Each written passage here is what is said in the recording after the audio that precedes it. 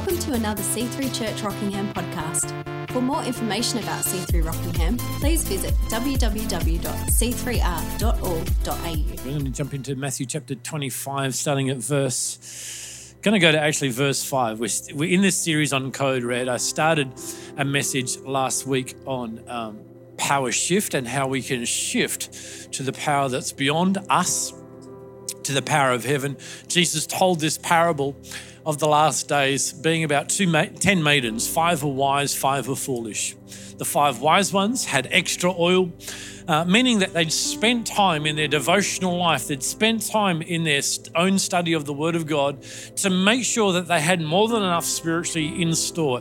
I know that in the story, the oil is representing of the anointing and the power of God. And I think we all as believers, as disciples of Christ, need to realize that there is a well that we can dig in our own life, that we can tap into, where Jesus said, out of your belly will flow rivers of living water. We're also going to look at another portion of scripture today that tells of Paul that when during his ministry time that there was an extraordinary flow of the miraculous power of God out of his life. And I do believe scripture reveals God has called all of us into that space. I just want to capture 2 verses here from Matthew 25. It says, when the bridegroom didn't come when they expected, they all grew drowsy and fell asleep.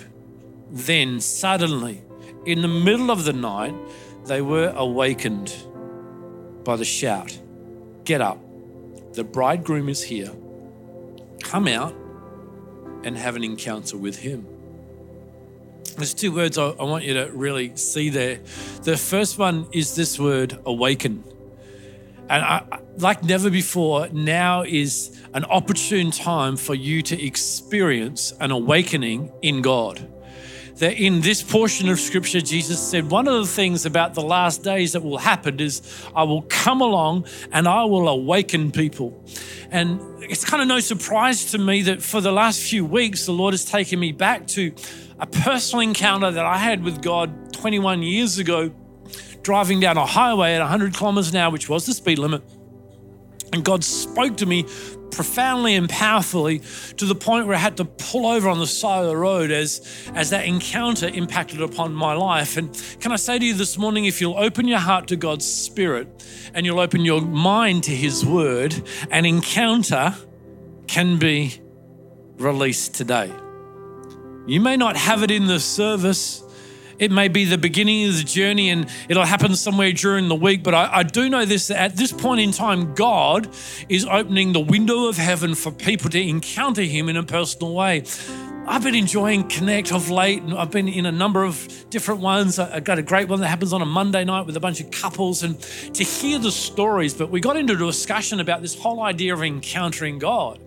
And the fact of the matter is that my faith is not built on encounters, but it sure is charged and recharged on encounters.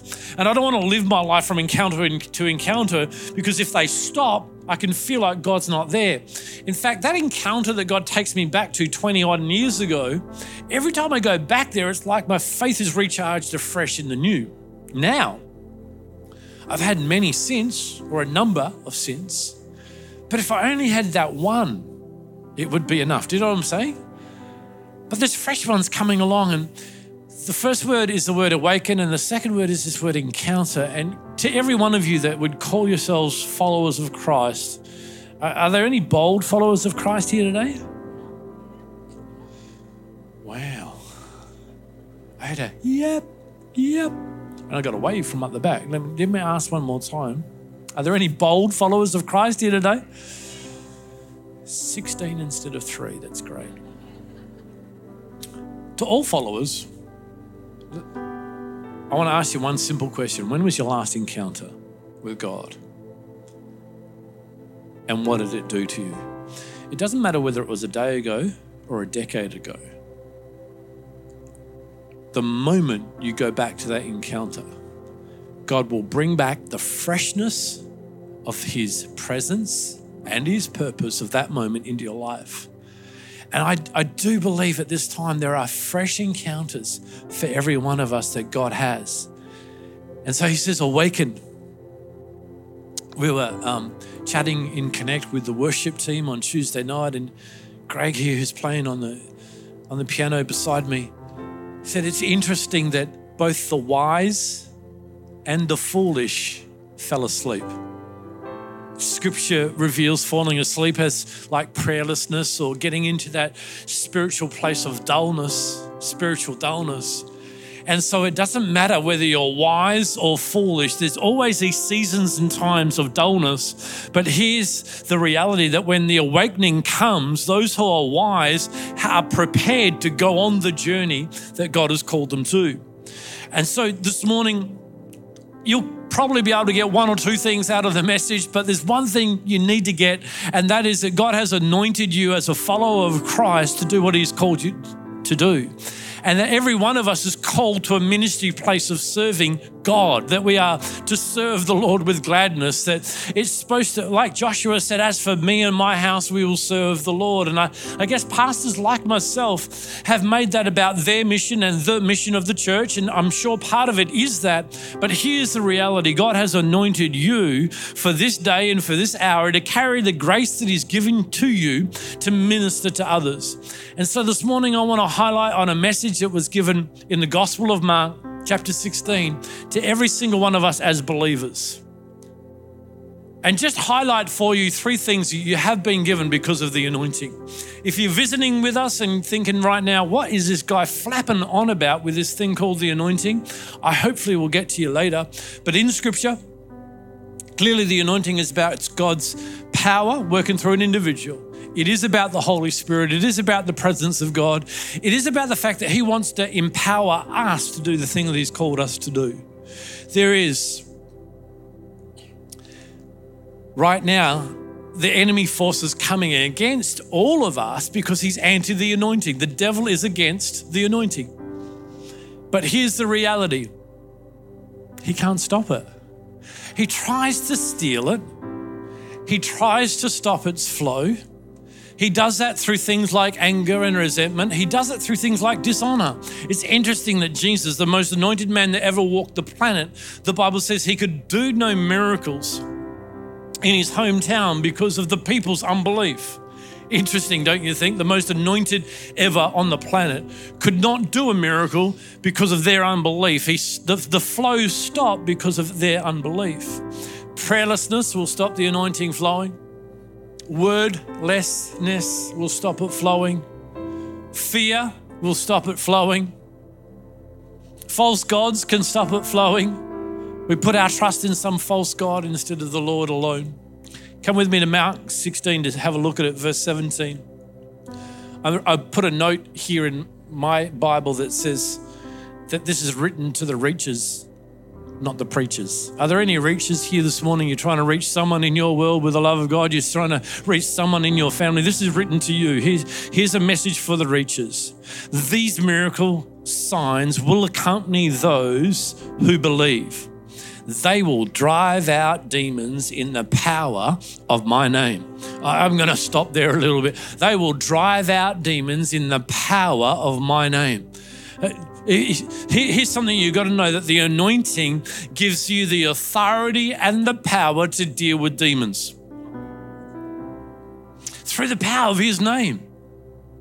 I know it's probably not popular in our modern world to even talk about demons in the public sector. We could get labeled unhealthy in our mind.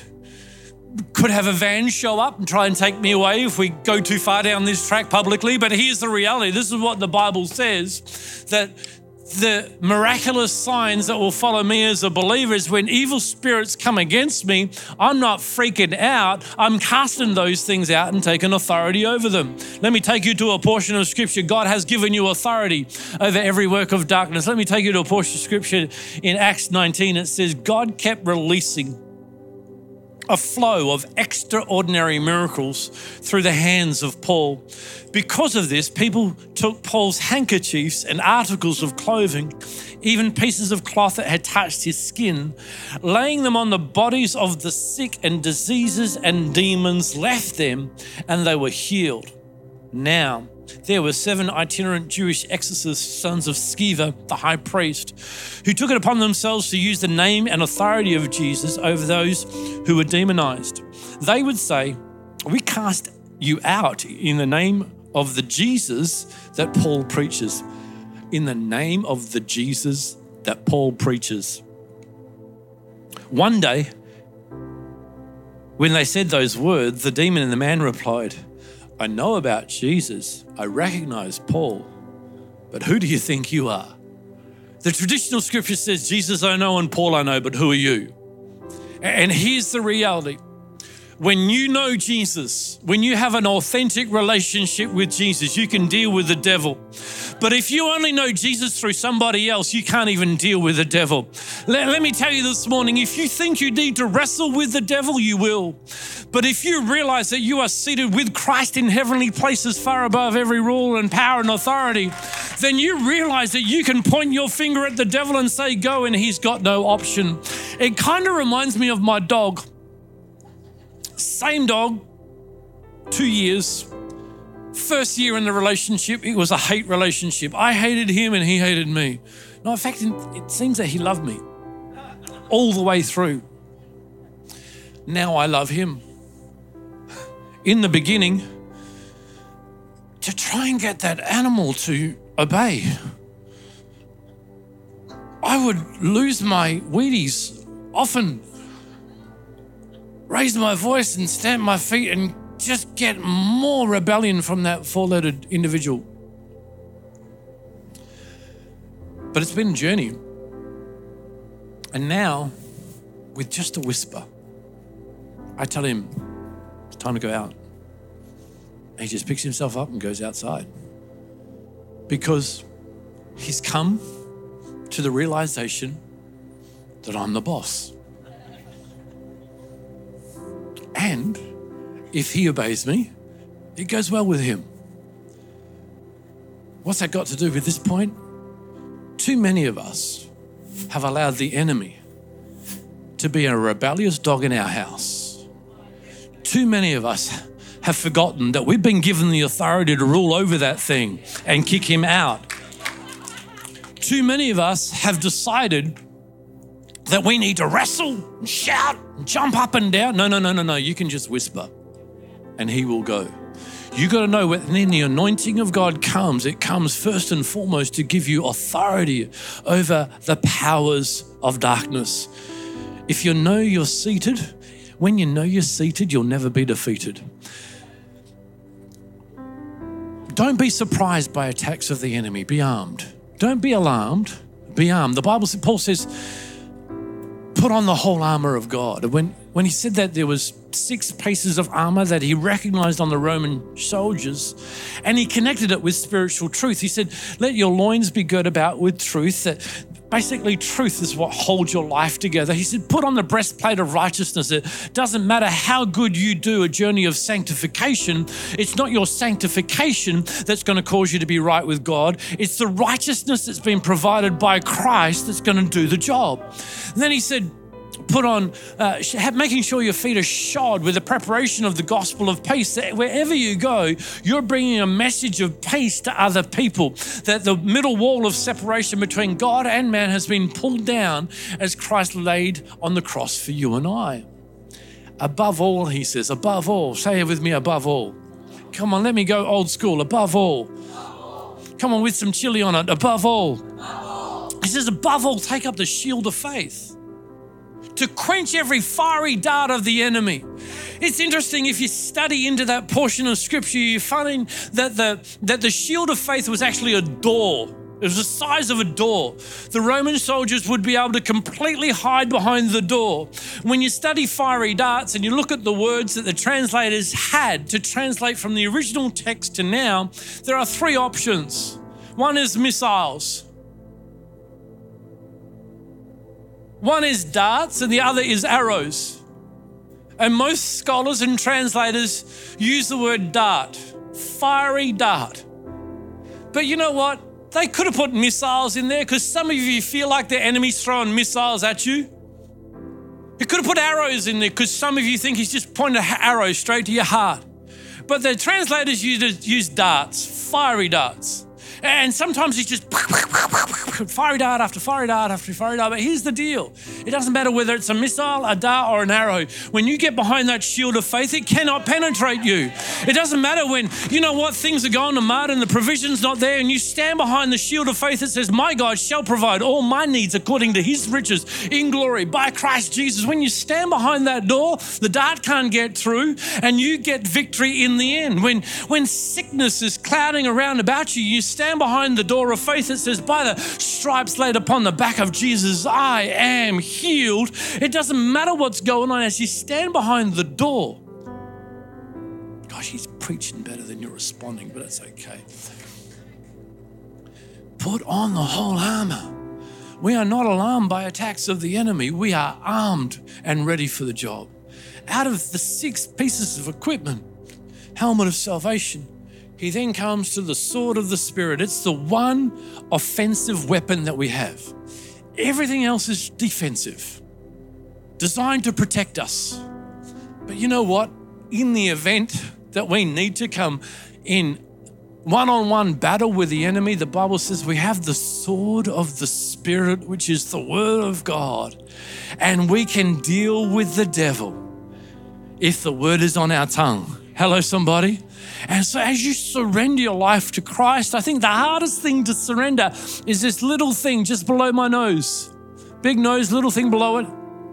It's called a tongue.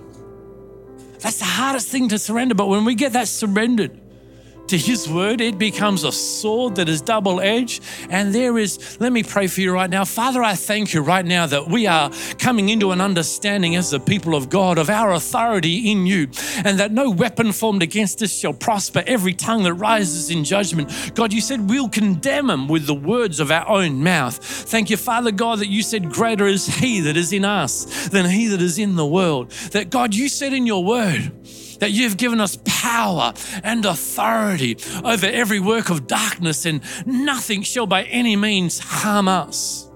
As we walk in that, God, that there will be a flow of your miraculous power. The anointing of God comes to give you authority over demons.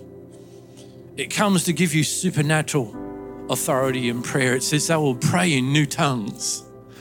And I guess we Pentecostals have been labeled freak shows sometimes with the way that we've taken that to some extremes. But here's the reality.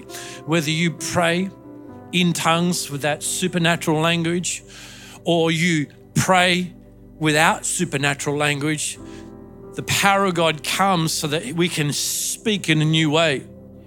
And we can speak with authority. And we can speak out of the words of the Spirit. I do believe it's a supernatural tongue, which is a supernatural language. I do believe that because I'm living the experience of that. But regardless, we have to come into a place where we realize the anointing gives us authority in the realm of prayer that can provide protection for our family, protection for our friends, protection for our work colleagues. Let me tell you right now that I pray every day. When I come to this facility, I pray that the angels that have been given charge over me will set themselves up around this facility so that no false god will be worshipped, so that no enemy will come in and have its influence on the people that worship here and are taught here and raised in the things of God here. And you have that same authority that's been given to you. It's not just for preachers, it's for reachers also, is what I'm trying to say to you today.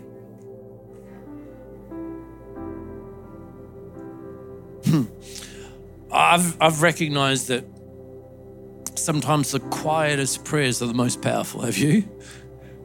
It's where faith and belief meet and the words come out, and I just go, no way, devil, you're defeated right now, you douchebag.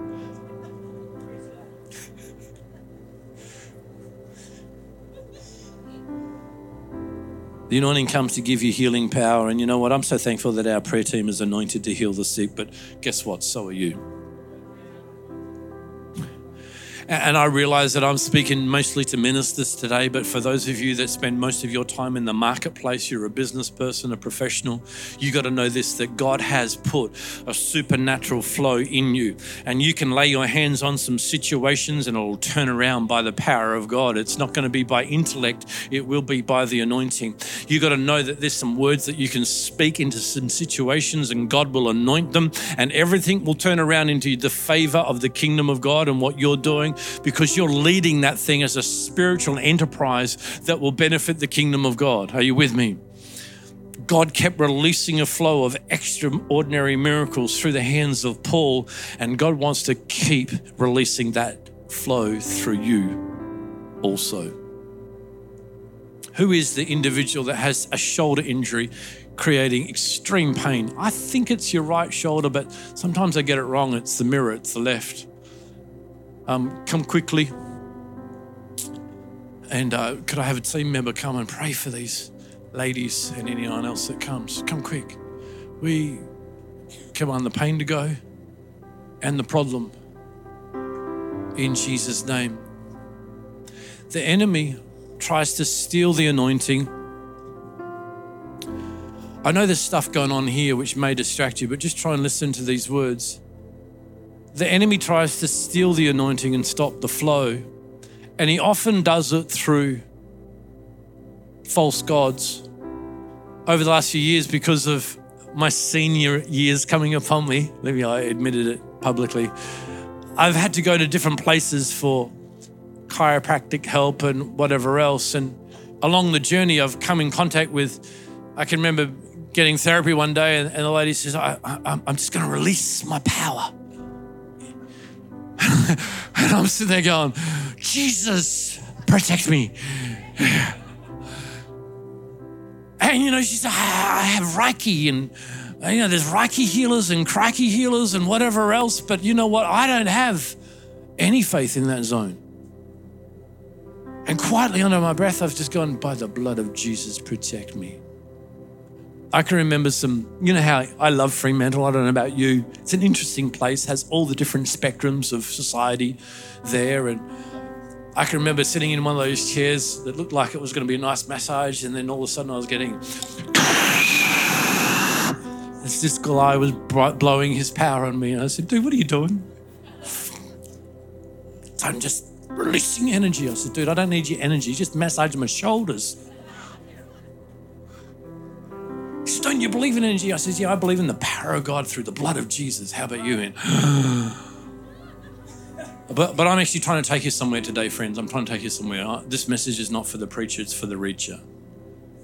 Let's not confuse the power of God. These hands are dedicated and surrendered to God. When this tongue can be surrendered and dedicated to God, then it can have the authority. These guys are not releasing their energy or their power. Come on, it's coming from Jesus. They're just channels being used right now. Father, thank you. Let your anointing get on every single person right now. In Jesus' name. This is the end of the podcast. For more information about C3 Rockingham, please visit www.c3r.org.au or call us on 9524 5055.